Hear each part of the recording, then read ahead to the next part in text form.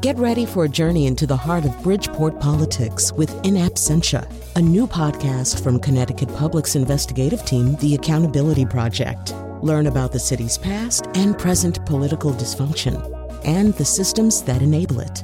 Tune in wherever you get your podcasts. Funding provided by Joe Zimmel and Valerie Friedman.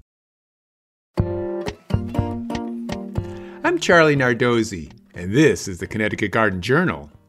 We know about GMO foods. Commodity crops such as corn, rice, and wheat, and some vegetables and fruits such as squashes and pineapples are genetically modified. But these varieties are available only to commercial growers. Now we have a GMO tomato that's available for home gardeners to grow. Recent news reports discuss a new purple cherry tomato developed by Norfolk Plant Science Group in England. They've worked for 20 years to move the purple gene trait from snapdragons into a cherry tomato. The result is a purple tomato with high levels of anthocyanin, an anti-cancer and anti-inflammation compound. These anthocyanins are in some tomato fruits already, but at low levels.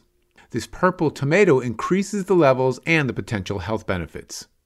While many like the idea of the health benefits of nutrient-dense vegetables, there are concerns about what happens in the environment when these plants are grown, such as the controversy around GMO corn harming butterflies and pollinators.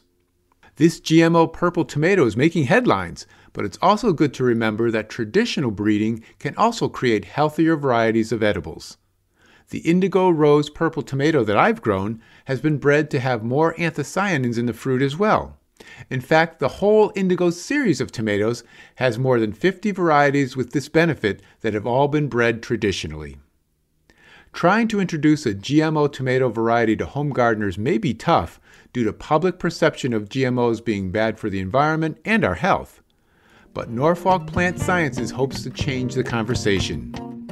Next week on the Connecticut Garden Journal, I'll be talking about indoor greens. Until then, I'll be seeing you in the garden.